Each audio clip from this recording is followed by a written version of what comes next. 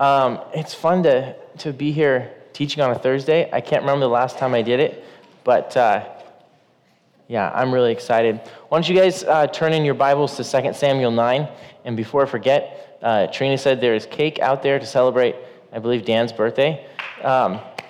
Yeah, and so after service, then there's cake. Yeah, that's fair. That's fair. It's very loving of you, Dan, which is good, because that's what we're talking about. Okay, so 2 Samuel 9, the title of today's study, How Do We Love Like Jesus? How do we love like Jesus? So we're going to be talking about how to love, and we're going to be talking about the kind of love that draws people to Jesus, the kind of love that we see shown by God all throughout the Old Testament and the New Testament. So our study today, we're going to have three parts. Part one is going to be the imperative of love, why it's important that we love others. We're just going to look briefly at John 13. And then part two is going to be our text in 2 Samuel chapter 9. And we're going to see the love of God lived out by David in the life of David. And then part three is going to be some application, what we learn about love from that story. So why don't we, I'm just going to start with prayer. So Lord Jesus, we ask, Lord, that you'd speak to us, Lord, as we look at this story, and would you just minister to our hearts, Lord, and would you give us such a vision of the love that you have for us, Lord, that we were just singing about this great love and how you've conquered sin, and just help us to understand anew and in a fresh way just the reality and the greatness of your love for us, and help us to understand would you just speak to our hearts, Holy Spirit, as to how we can share that love and show that love to others, Lord. So would you just be with us as we study your word in Jesus' name. Amen. All right, so part one, the imperative of love.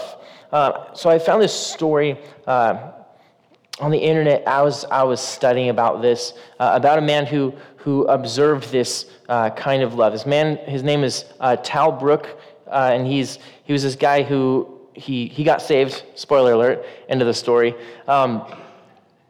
But he works for this organization in California that they research cults and they do apologetics and stuff. But he was into Hinduism, so he was in India studying for a number of years, and he was actually being groomed to be like the Western spokesman for one of the main, like the guru of gurus in India at that time, named Sai Baba, and he was basically the guy that all the other gurus went to for a blessing, and you know, thousands of people would go to this to just catch a glimpse of this guy, and there was like rumors of that he worked miracles and all these things, and this guy Tal Brook, he'd had numerous private audiences with this guru Sai Baba, and while he was there, he met a missionary couple, and He tried to use his brilliant mind and his logical skills to convert them to Hinduism, but they put some dents in his argument. But more than that, what he noticed about them over time was that they really seemed to care for him more than they did themselves. Later, he described this as others-centered love, what we know as agape love. And though the other Hindu disciples were gentle, Tal noticed that they lacked this quality. And above all, after numerous private audiences with Sai Baba, Tal noted that the guru also utterly lacked this others-centered love. He was beginning to understand what the Apostle John meant when he said, "How will they know that these are disciples of Jesus? They will know them by their love." It's a paraphrase of John 13. Now, in that passage in John 13, we'll just be there for a moment. It's the night that Jesus was betrayed. And, you know, they were sitting around the table after supper, and Jesus had picked up a towel to wash the disciples' feet. And then after he did that, he said to them in verse 14 and 15, "If I then, your Lord and teacher, have washed your feet, you also ought to wash one another's feet. For I have given you an example that you should do as I have done to you. Most assuredly, I say to you, a servant is not greater than his master, nor is he who is sent greater than he who sent him. After Judas was revealed as the traitor and left later that evening, Jesus, he turned to the rest of his disciples, and he began for the next 5 chapters to give them these instructions and encouragement, which would be like his final words to them before he went to the cross. And he starts to tell them, okay, I'm going away. Where I'm going, you cannot come.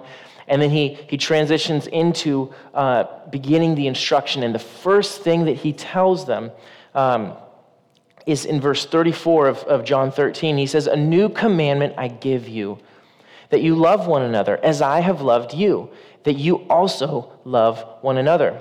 And by this, all will know that you are my disciples, if you have love for one another. So the first commandment that he gives them is to love each other. And not just a brotherly love or a family kind of love, though those would have been helpful as this band of ragged, rugged men went around telling people about Jesus and working together. But he told them to love each other, the agape love, just like he had loved them, just like he had been showing them for the last 3 years. He was calling them to a life of selfless, others-centered, sacrificial, foot-washing kind of love. And he's calling us to the same kind of life. Later on in this discourse that evening in John 15, Jesus comes back to this commandment of love. And he says, this is my commandment, that you love one another as I have loved you. Greater love has no one than this, than to lay down one's life for his friends. Jesus says here that the greatest expression of this kind of love is to lay down your life for others. He was instructing us as to what it looks like to love others. And he says the greatest love that we can show is to lay down our lives. There is no greater love than this. Jesus said so. But what does that mean? What does that actually look like in our life? To lay down our life for others? The first thing that comes to my mind when I hear that is this idea of taking a bullet for someone or running into a burning building to rescue somebody, and you risk your life or you give your life to save somebody else's life. And I think it's true that there is no greater sacrifice that we could give as a human than to give our life for somebody. But I don't think Jesus was just saying, "Okay, run around taking bullets for each other." There's some practical application this side of dying that we can draw from as well. There are plenty of non-fatal ways to live out that command. And while it's pretty unlikely that we will ever need to step in front of someone and take a bullet, right, for somebody else, it's guaranteed that we will have opportunities to die to self. And that's what this is about. Laying down our life usually looks like dying to ourselves. Laying down our desires, laying down our needs, laying down our rights, laying down our preferences, our comforts, in order to love and serve others. It looks more like our flesh dying than actually taking a bullet in most cases. It's going to look like it says in Philippians 2, 3, and 4, where it says that we're considering others as more important than us and looking out not only for your own interests, but also for the interests of others. Now, that verse, look out not for your own interests, but also the interests of others, it looks really good on a poster on your wall, hung right at eye level where your kids can see it. You know what I'm talking about? That's great for that, but it's actually really hard. It's actually really hard to do that. Because it's easy to be loving when it lines up with what you want to do, or when it's comfortable. It's like, oh, okay, I can do the loving thing because I don't really mind it.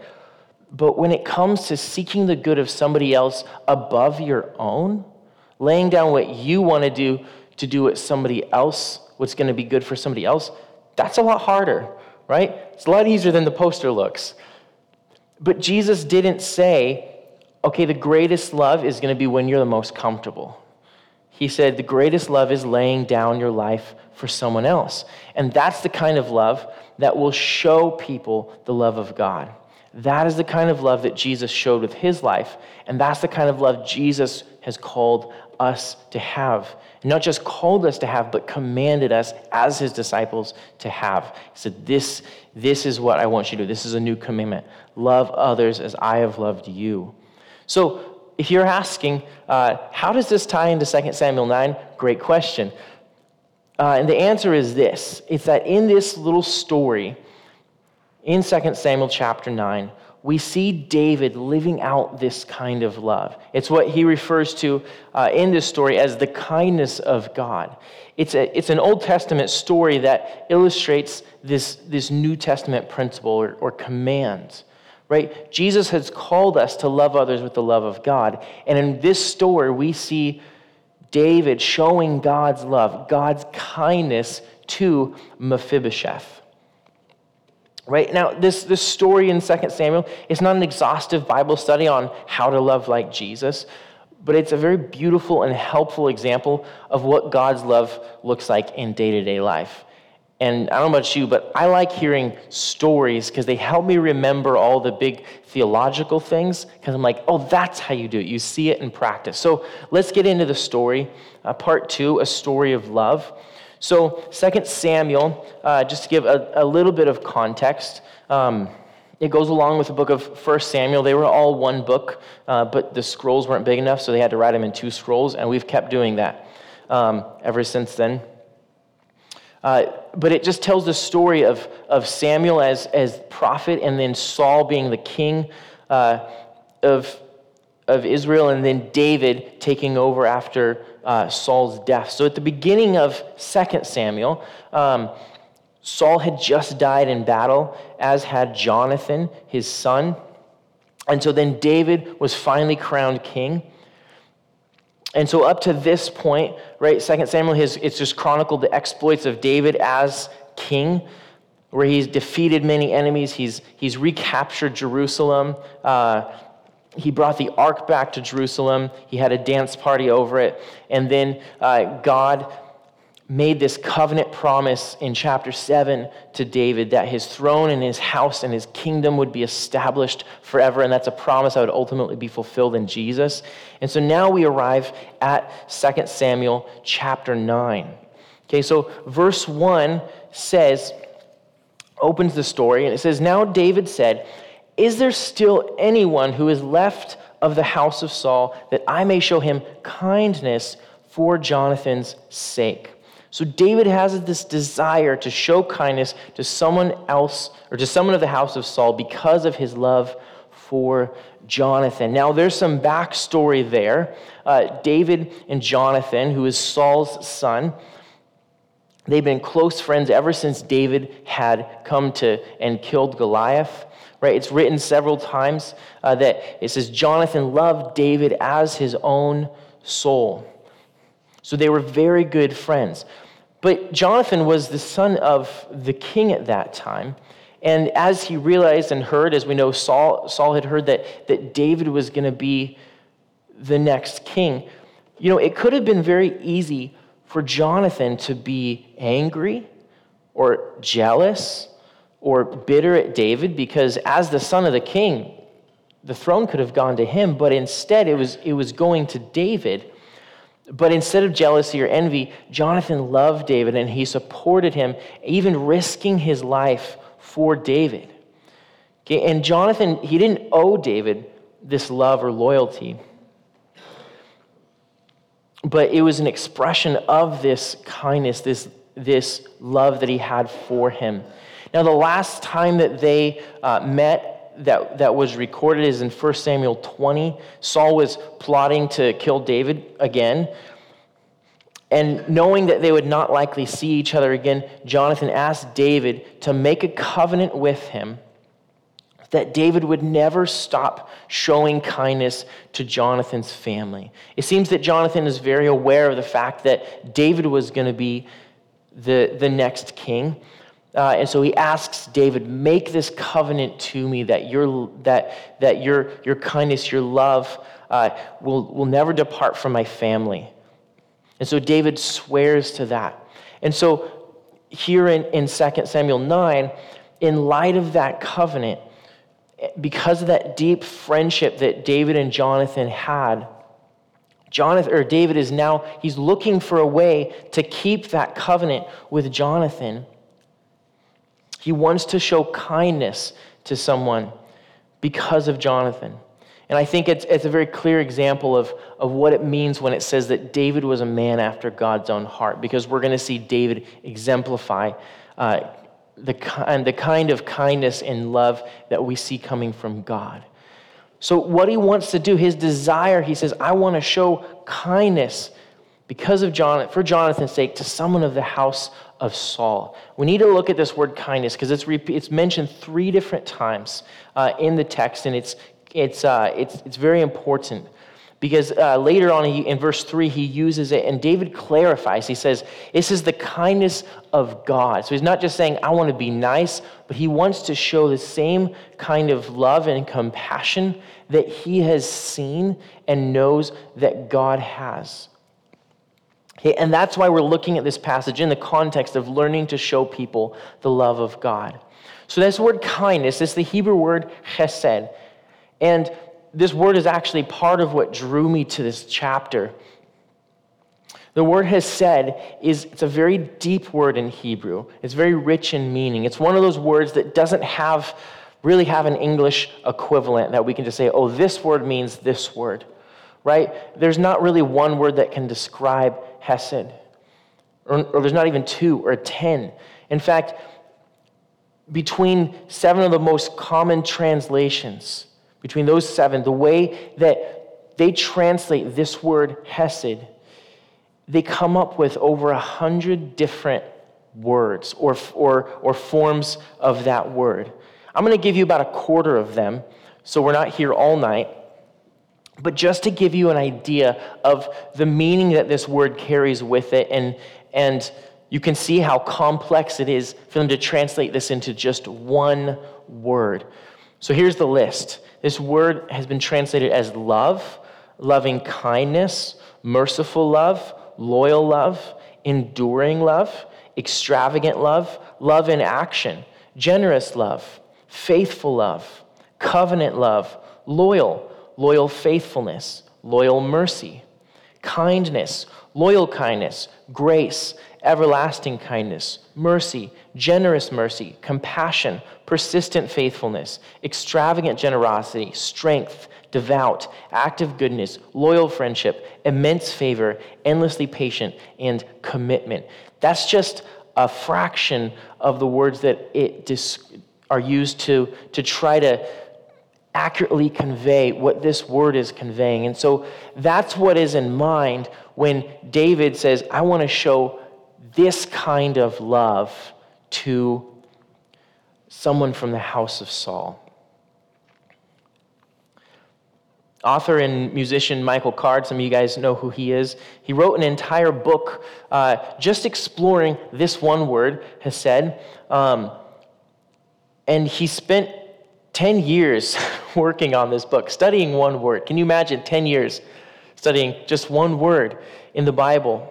And in his book, the most succinct definition he could come up with after all his studies, and he gives it a little caveat, and he says it's an incomplete definition. So the best that he can do after 10 years of studying it is this. Hesed means when the person from whom I have a right to expect nothing gives me everything. When the person from whom I have a right to expect nothing gives me everything. That's what this word kindness means. Now this word hesed, one of the first, not one of the first, but one of the times that it's used is one of the first times that God describes himself in Scripture, and that's in Exodus 34, where he says, I am this. 34:5-7. Moses had asked God, he's like, I want to see your glory. And so he came up and covered him with his hand. And then it says, verse 5, now the Lord descended in the cloud and stood with him there and proclaimed the name of the Lord. And the Lord passed before him and proclaimed the Lord God, merciful, gracious, long-suffering, abounding in goodness and truth, keeping mercy for thousands, forgiving iniquity and transgression and sin, by no means clearing the guilty, visiting the iniquity of the fathers upon the children and the children's children to the third and fourth generation.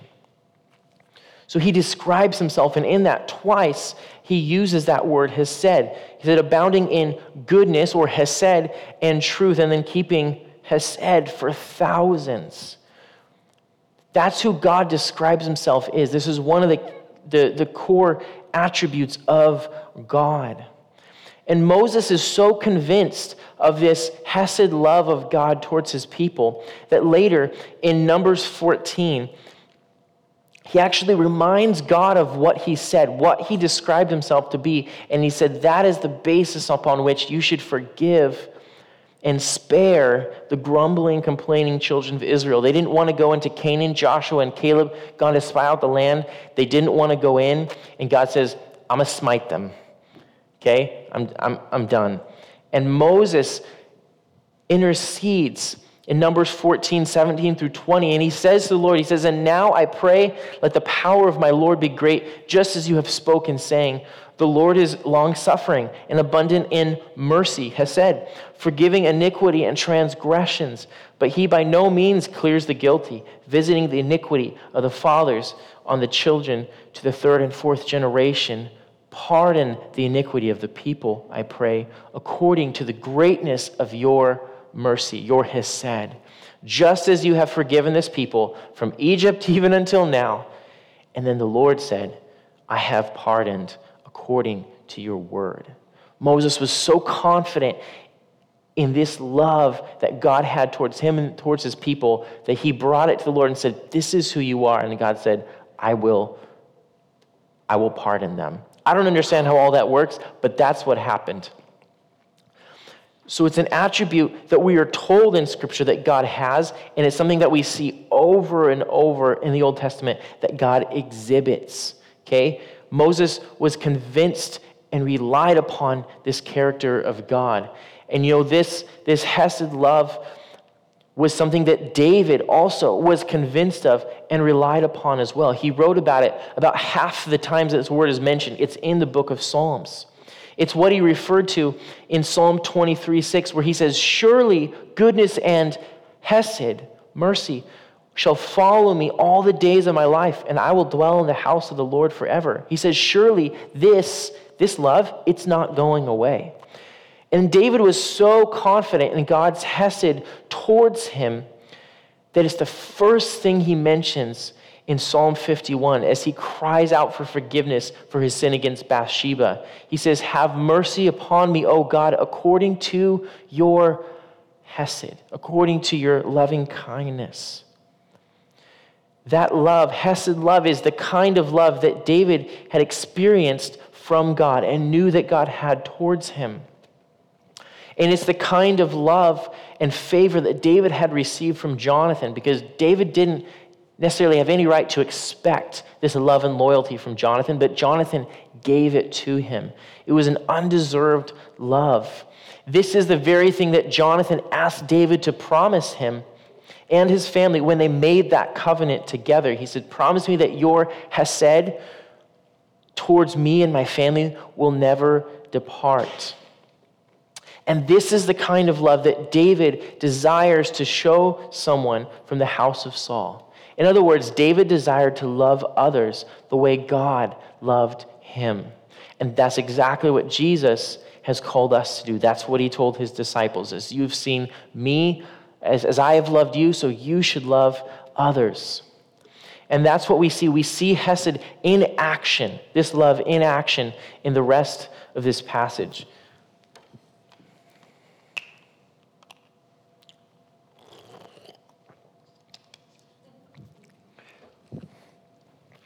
Verses 2 through 3. It continues. So he wants somebody to show this kind of love to. And verse 2 says, and there was a servant of the house of Saul whose name was Ziba. So when they had called him to David, the king said to him, are you Ziba? And he said, at your service. Then the king said, "Is there not still someone of the house of Saul to whom I may show the kindness of God?" And Ziba said to the king, "There is still a son of Jonathan who is lame in his feet." So David calls Ziba, one of Saul's servants, and asks him if there's anyone left who's a descendant of Saul. David was willing not just to show kindness to Jonathan's family, but to Saul as well. Ziba tells David, there is someone. It's a man named Mephibosheth, which we actually learned that later. And he adds that he's lame in both his feet. So Mephibosheth is Jonathan's son, and he's lame. He can't walk. We learn from chapter 5 of 2 Samuel that after Jonathan and Saul had both died, Mephibosheth's nurse had heard of it, and she was fleeing. She was trying to get out of the house, and in her haste, she dropped little Mephibosheth, whose name was bigger than him at that point, and somehow damaged both his feet, leaving him unable to walk for the rest of his life. So that's how Mephibosheth ended up lame. And so David has found someone to whom he can show this kindness, and he's lame in both feet. That wasn't a requirement, but that's just how it was. Verses 4 and 5. So the king said to him, "Where is he?" And Ziba said to the king, "Indeed, he is in the house of Machir, the son of Ammiel, in Lodabar." Then King David sent and brought him out of the house of Machir, the son of Ammiel, from Lodabar. So David sends for Mephibosheth to be brought before him. Mephibosheth had been living with a man named Machir in the city of Lodabar, which was to the north. It was just south of the Sea of Galilee in that region.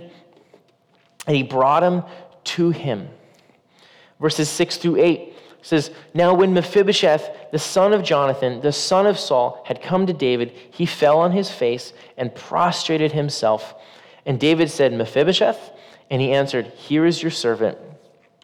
So David said to him, 'Do not fear, for I will surely show you kindness for Jonathan your father's sake, and will restore to you all the land of Saul your grandfather, and you shall eat bread at my table continually.'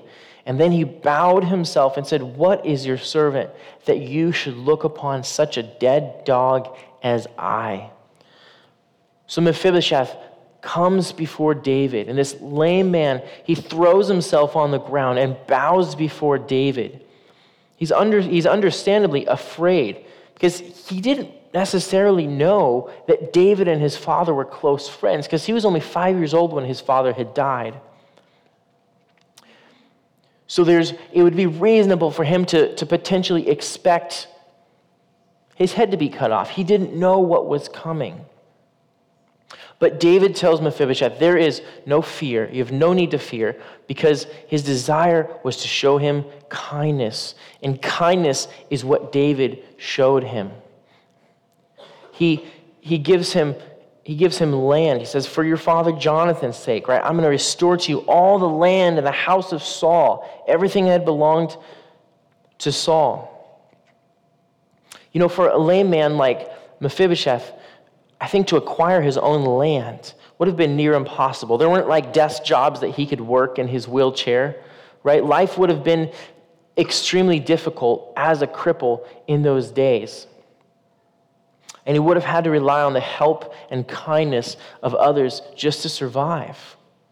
But David didn't just give him land. He gave him a place at his own table. He invited him to sit in his own house, to sit at the king's table and eat the king's food.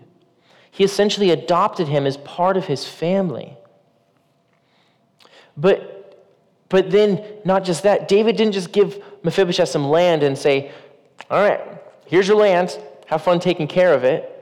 You know, I know you can't walk, but take care of the land."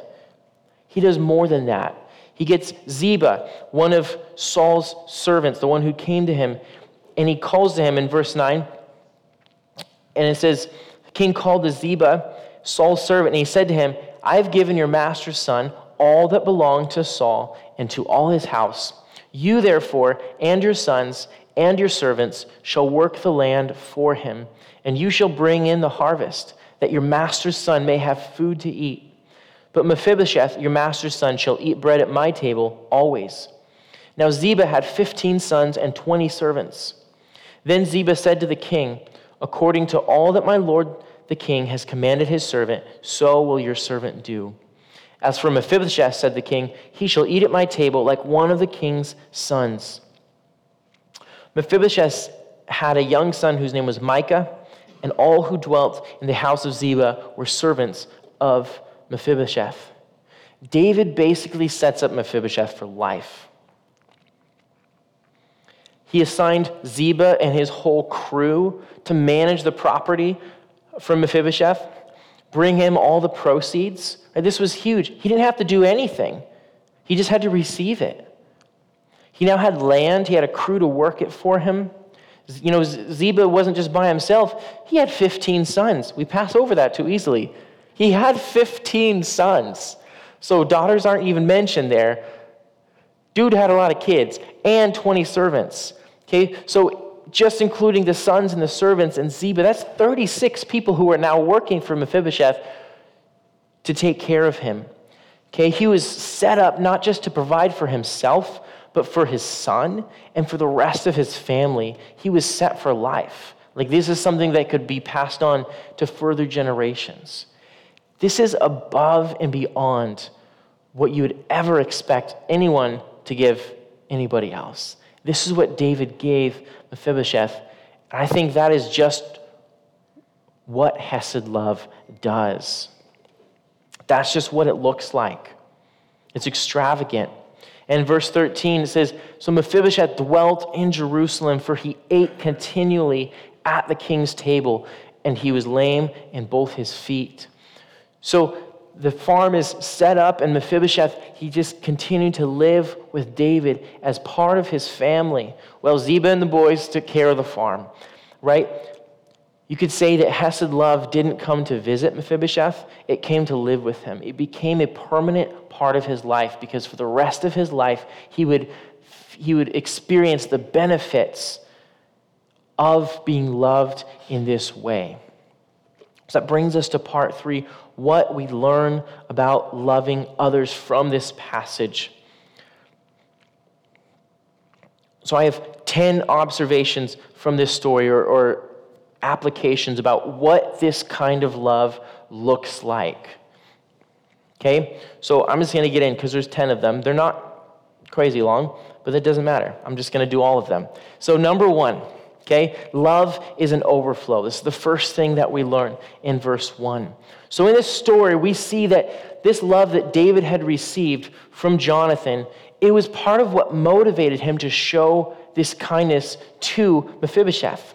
Right? Jonathan, the son of Saul, had showed Hesed love to David in his friendship. David didn't have any right to expect love or friendship or loyalty from Jonathan, but that's what he received. And we saw in that interaction with Jonathan and David where they make that covenant that Jonathan, he acknowledges and he supports David's coming kingship. And he asks David to be kind to his family. And so because of the love that David received from Jonathan, he desired to show love to Jonathan's family. It was love that reciprocated, that his love overflowed. The love he received overflowed. And that's the same kind of love that we receive from God, right? It's love that we don't deserve, that we did not deserve. Right? Romans 5:8 says God demonstrates his own love towards us in that while we were still sinners, Christ died for us. While we were still enemies of God, he gave us his only son to die in our place. We didn't deserve that. We were sinners. We justly deserved God's wrath as punishment for our sin. Punishment would have been a reasonable, expected response. But through Jesus, God has given us abundant life instead. Ephesians 2:4-7 says it best. It says, "But God, who rich in mercy, because of his great love with which he loved us, even when we were dead in trespasses, he made us alive together with Christ. by grace you've been saved, and raised us up together and made us sit together in the heavenly places in Christ Jesus, that in the ages to come he might show us the exceeding riches of his grace and his kindness towards us in Christ Jesus. We have received an abundance of grace, of love from God to us in Jesus. And so because we've received an abundance of grace, we have an abundance of grace to give others. Because we have been forgiven much, we can love much. But God has not called us to manufacture our own love to give to people, but he's called us to receive his love and let it overflow into the lives of those around us. He is the source of love. The natural byproduct of being loved, of experiencing God's love, is loving others. The more we abide in his great love for us, the more naturally it will flow out of us. So the first and most crucial step to loving others is not to produce more love, but to receive more love from God, to meditate on it, to learn of it. Number 2, we learn that love takes the first step. We see this in verse 1 as well, because David, he did not wait for an opportunity to present itself, to show hesed to someone from Saul's house. He wasn't passive about it. He sought out an opportunity to show love to someone. He was actively looking for it. And we know that God, he did not wait for us to come knocking to ask him to send a Savior. He had set a plan in motion from before the foundation of the world. God sent Jesus to pay for our sin before we even realized we needed a Savior. God has taken the first step in our salvation. And so for us to love like that looks like being proactive in loving people. It's not just sitting around waiting for someone to come by and we're like, I guess I'll be loving to you. It means looking for opportunities, looking for needs that people may have. You know, people don't usually submit their needs or their hurts to some tidy form online where they can be addressed and dealt with in the order in which they were received. You know, when we're hurting and broken and needy, we don't typically broadcast it, right? We're more likely to hide it. I don't know about you guys, but I think we're more likely to hide it. Because the enemy is telling all of us, he wants us all to think that everyone else is perfect and problem-free. You're the only messed up one, so put on your happy face and go to church and make everybody think that you're doing great, except we're all in that boat. Can we just agree all of us are in that boat? We think everybody else has it together and we're the only broken ones. But all of us are broken. And it usually just takes someone seeking us out and intentionally asking, hey, how are you? It takes intentionality. But then we have the opportunity to share that burden, for other people to bear our burdens. We have to look for those opportunities to bear one another's burdens. And you know what? The more we look and the more willing we are to actually love somebody in that way, when somebody says, actually, I do have something, the more willing we are, the more the Lord is going to help us see the needs that people have, both physical needs and spiritual needs.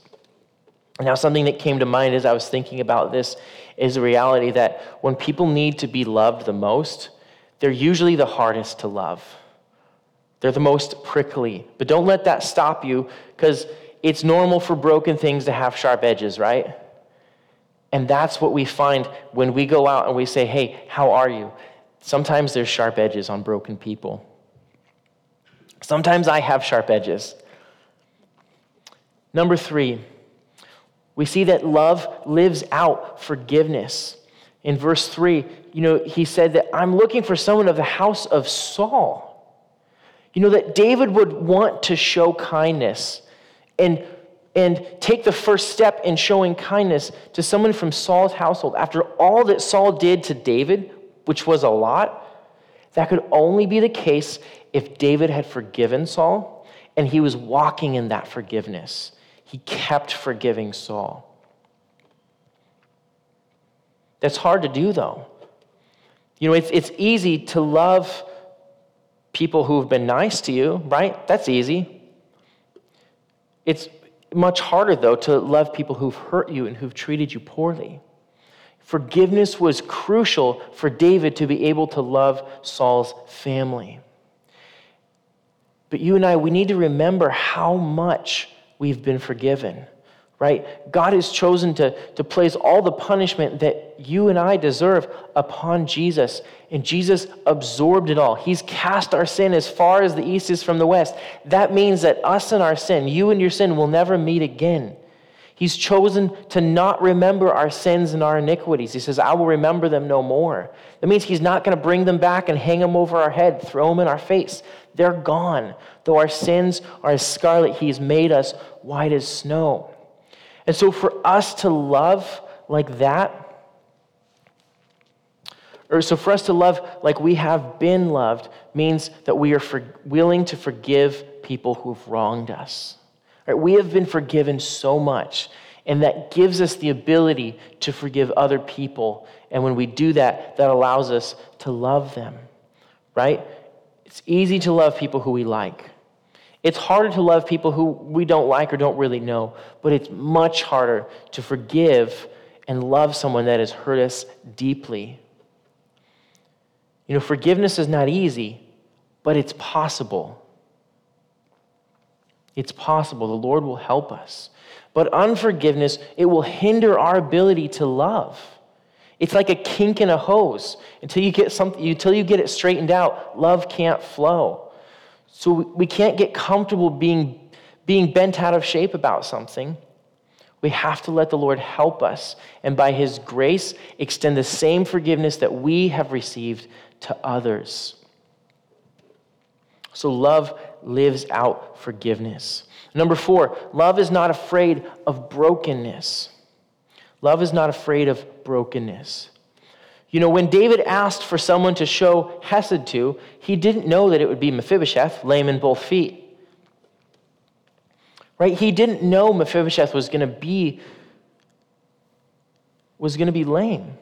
But what did he say when Ziba said to him, oh, there's the son of Jonathan, and he's lame. He's lame in both his feet. The king said, where's he at? Bring him here. He poured love out onto Mephibosheth. It didn't stop him, right? Mephibosheth being literally, physically broken, it did not stop David from loving him. You have to realize that this would have been a sacrifice. It wasn't just like, oh, come on in, like just some person. As someone who couldn't walk, there was no wheelchairs, right? There were no ramps, wheelchair ramps in David's house. It would have been a sacrifice. It would have required people to always be available to help him get around. But David didn't shy away because it was extra work. He wasn't like, oh, a lame guy? I don't want to show love to a lame guy, right? Sometimes that's our excuse. I don't want to show love to them. They're lame. But David was not ashamed, right? He was not ashamed to have a cripple in his home. He was not ashamed to have a cripple at his table. And the reality is that that's us. We're all cripples at the Lord's table, right? We've been given a place. We've been carried in and given a place at the Lord's table. God knows so much better than we ever will how broken we were before we knew him. And he still knows how broken we are without him, more than we even realize. We're all broken in different ways. We all have different things that we struggle with. Sin comes out in different ways for all of us, right? For some of us, it's anger or fear or self-pity. Some of us, it's jealousy. Some of us, it's pride. And most of us, it's D, all of the above. But yet knowing the depth of our brokenness, God has chosen us to be his own children, his own people, his bride. That's what God has done for us. So let's not forget how he has loved us and who he has loved. Let's not forget who we were before he saved us, or who we still are some days. We're all so prone to only loving lovable people. I know I am. Right? We're prone to judge other people by their appearance. It's so much easier to love the people that we like, people who are pleasant, people who don't have problems. But maybe those are just the people who are better at hiding their problems. You know, when people walk into our church and we immediately think like, oh, they don't belong here. They're not like us. That's when we need to move towards them, not away from them. That's when we need to strike up a conversation with that person who kind of looks out of place, right? Instead of avoiding them or ignoring them or thinking, one of the other 200 people here will talk to them and they're fine. Like, I'm fine, I'll just go over here and get some coffee. You know, it's so easy to be repulsed by somebody else's brokenness, isn't it? But really, the only difference between your rotten sinfulness and mine is I'm used to the smell, and I'm not used to your stench, right? We're all stinky sinners. We've just gotten used to our own. Right? God is not afraid of drawing broken people to himself, and we shouldn't be either, because that was us. He drew us to himself. Number 5, love has no strings attached. Right? So Mephibosheth being lame, it means that he couldn't really return David's kindness in any way, right? In any similar manner, but that didn't stop David from loving him. He didn't love Mephibosheth and do this for him because he's like, oh, he's gonna get me back. He's gonna get me back. It's gonna be good. There was no caveats or contingencies to what he gave him. There were no, like, you only get this if you're going to do this. There were no expectations or requirements that he placed on him. There was just kindness. All Mephibosheth had to do was receive it. And that's the kind of love that God has given us. It wasn't based on our performance. It wasn't a transaction that he made with us where he's like, okay, if you love me real good, I'll save you. That's not what it was. He didn't love us because we're lovable. He doesn't keep loving us because we've somehow become lovable or because we achieve a lot of things. His love towards us is permanent. Nothing can separate us from his love.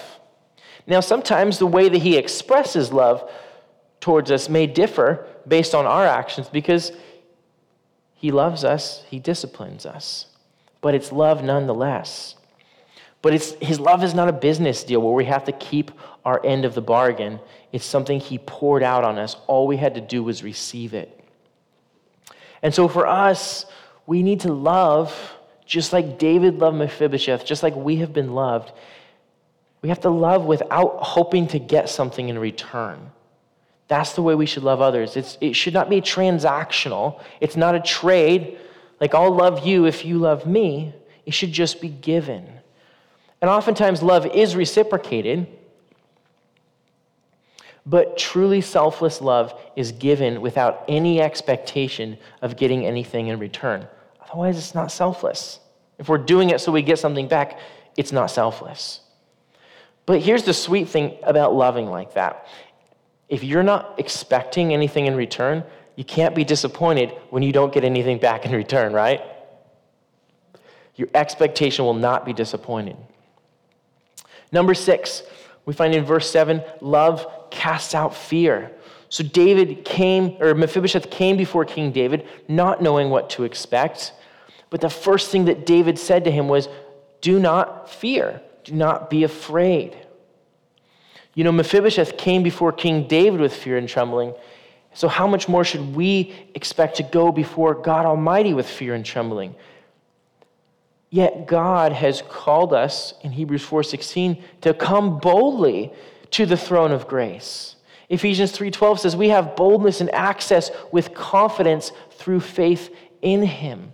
So because Jesus has fully absorbed God's wrath towards us, we have no reason to approach the throne of God with fear anymore. We can approach him as a father. And just like we approach God, we can approach God without any fear of our past being thrown in our face. We should love others in such a way that we are reminding them of this. We're reminding them of God's forgiveness instead of reminding them of what God needed to forgive them for. You know, it's easy to give off an attitude that says, well, God has forgiven you, but I'm still pretty repulsed by your sin. I think it's still pretty gross, right?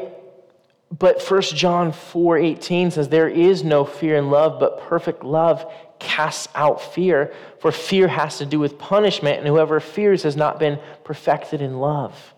So the way that we can love other people in this way that will help cast out fear is by reminding people of the truth of the gospel, that God has cast their sin as far as the east is from the west, and we live in that reality as well, that their sin has been forgiven, instead of living in a way that is always reminding people of who they were before Jesus.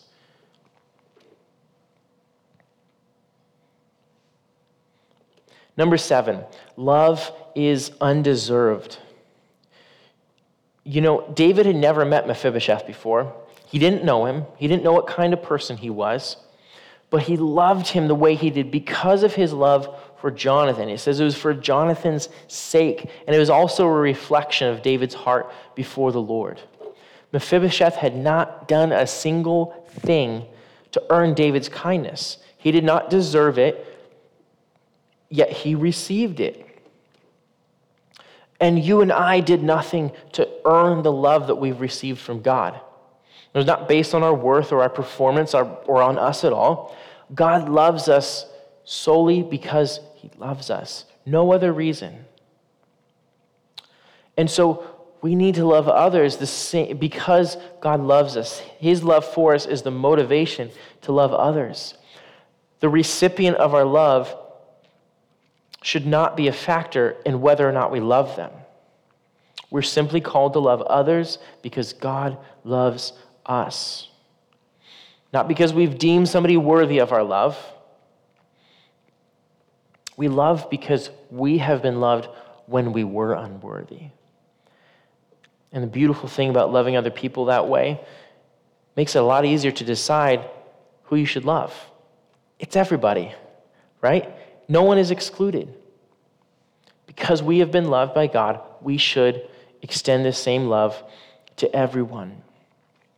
I'm going to go a step further and say that if we're going to truly love others as God has loved us, then we should be loving people intentionally, people that we would naturally deem as unworthy, because that's who Jesus loved.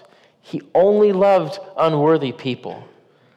That's the only people he picked, is broken sinners. So that's who we should be loving as well. Number 8 is love is generous. Love is generous. You know, we see the way that David poured out these blessings on Mephibosheth. It was not half-hearted. It wasn't stingy. It was abundant. It was abundant. You know, he gave him tons of land and servants to manage it for him, a way to provide for future generations, and a place at his own table. This is not David just throwing him a crust of bread in some sort of token manner of fulfilling his covenant to Jonathan.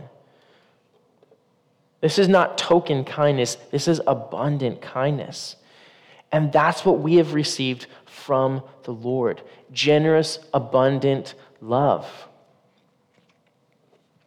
You know, God, he's the God who has given us and is able to do exceedingly abundantly more than we can ask or think. We have no right to expect anything from God, yet he has given us everything. His love and grace towards us is abundant. There is no other way to describe it. So our love also towards others, it should be abundant.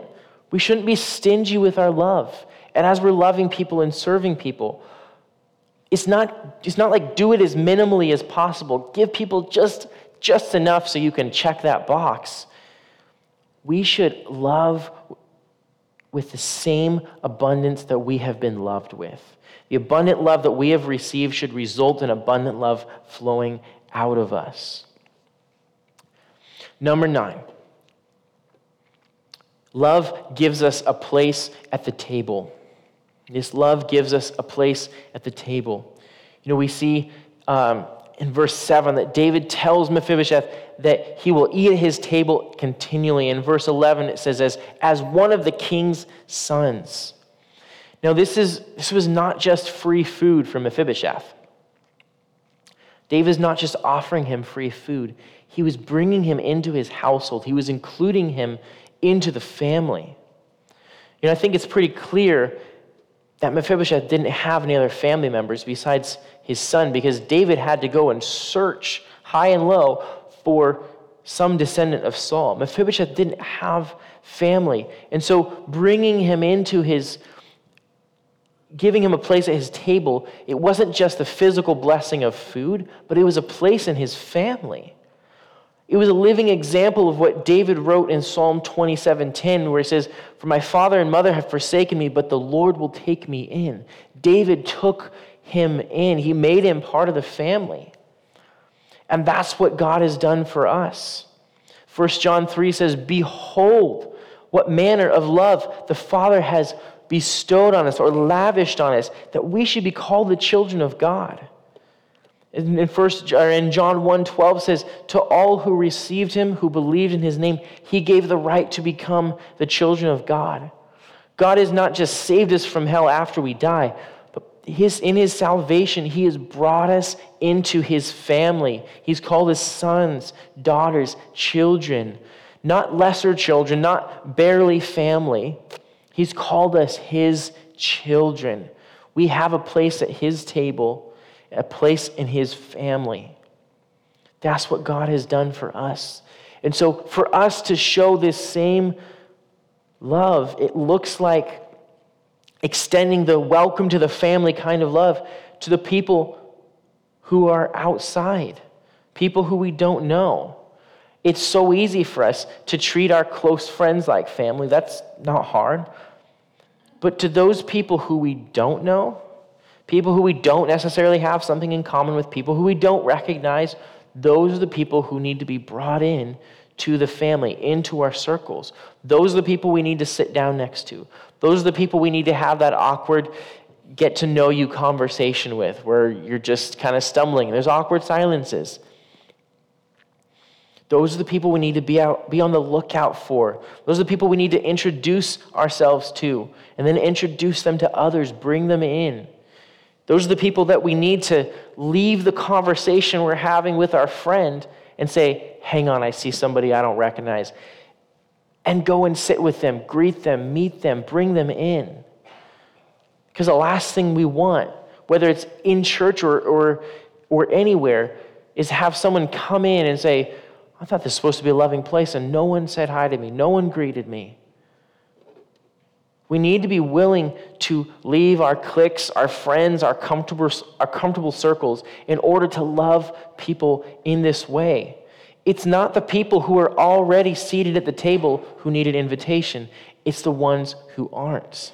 Those are the people who need brought in. And that's what Jesus did for us. He brought us in and he gave us a place. He made space. He pulled in another chair and said, "There is room for you."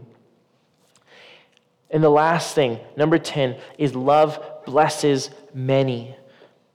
In verse 12, we see that, this blessing that David gave Mephibosheth, it was a blessing to his whole family, and it mentions a son that Mephibosheth had, right? So to his young son and future generations, this blessing that David gave Mephibosheth, it would affect all of them. David's kindness blessed more than just one man.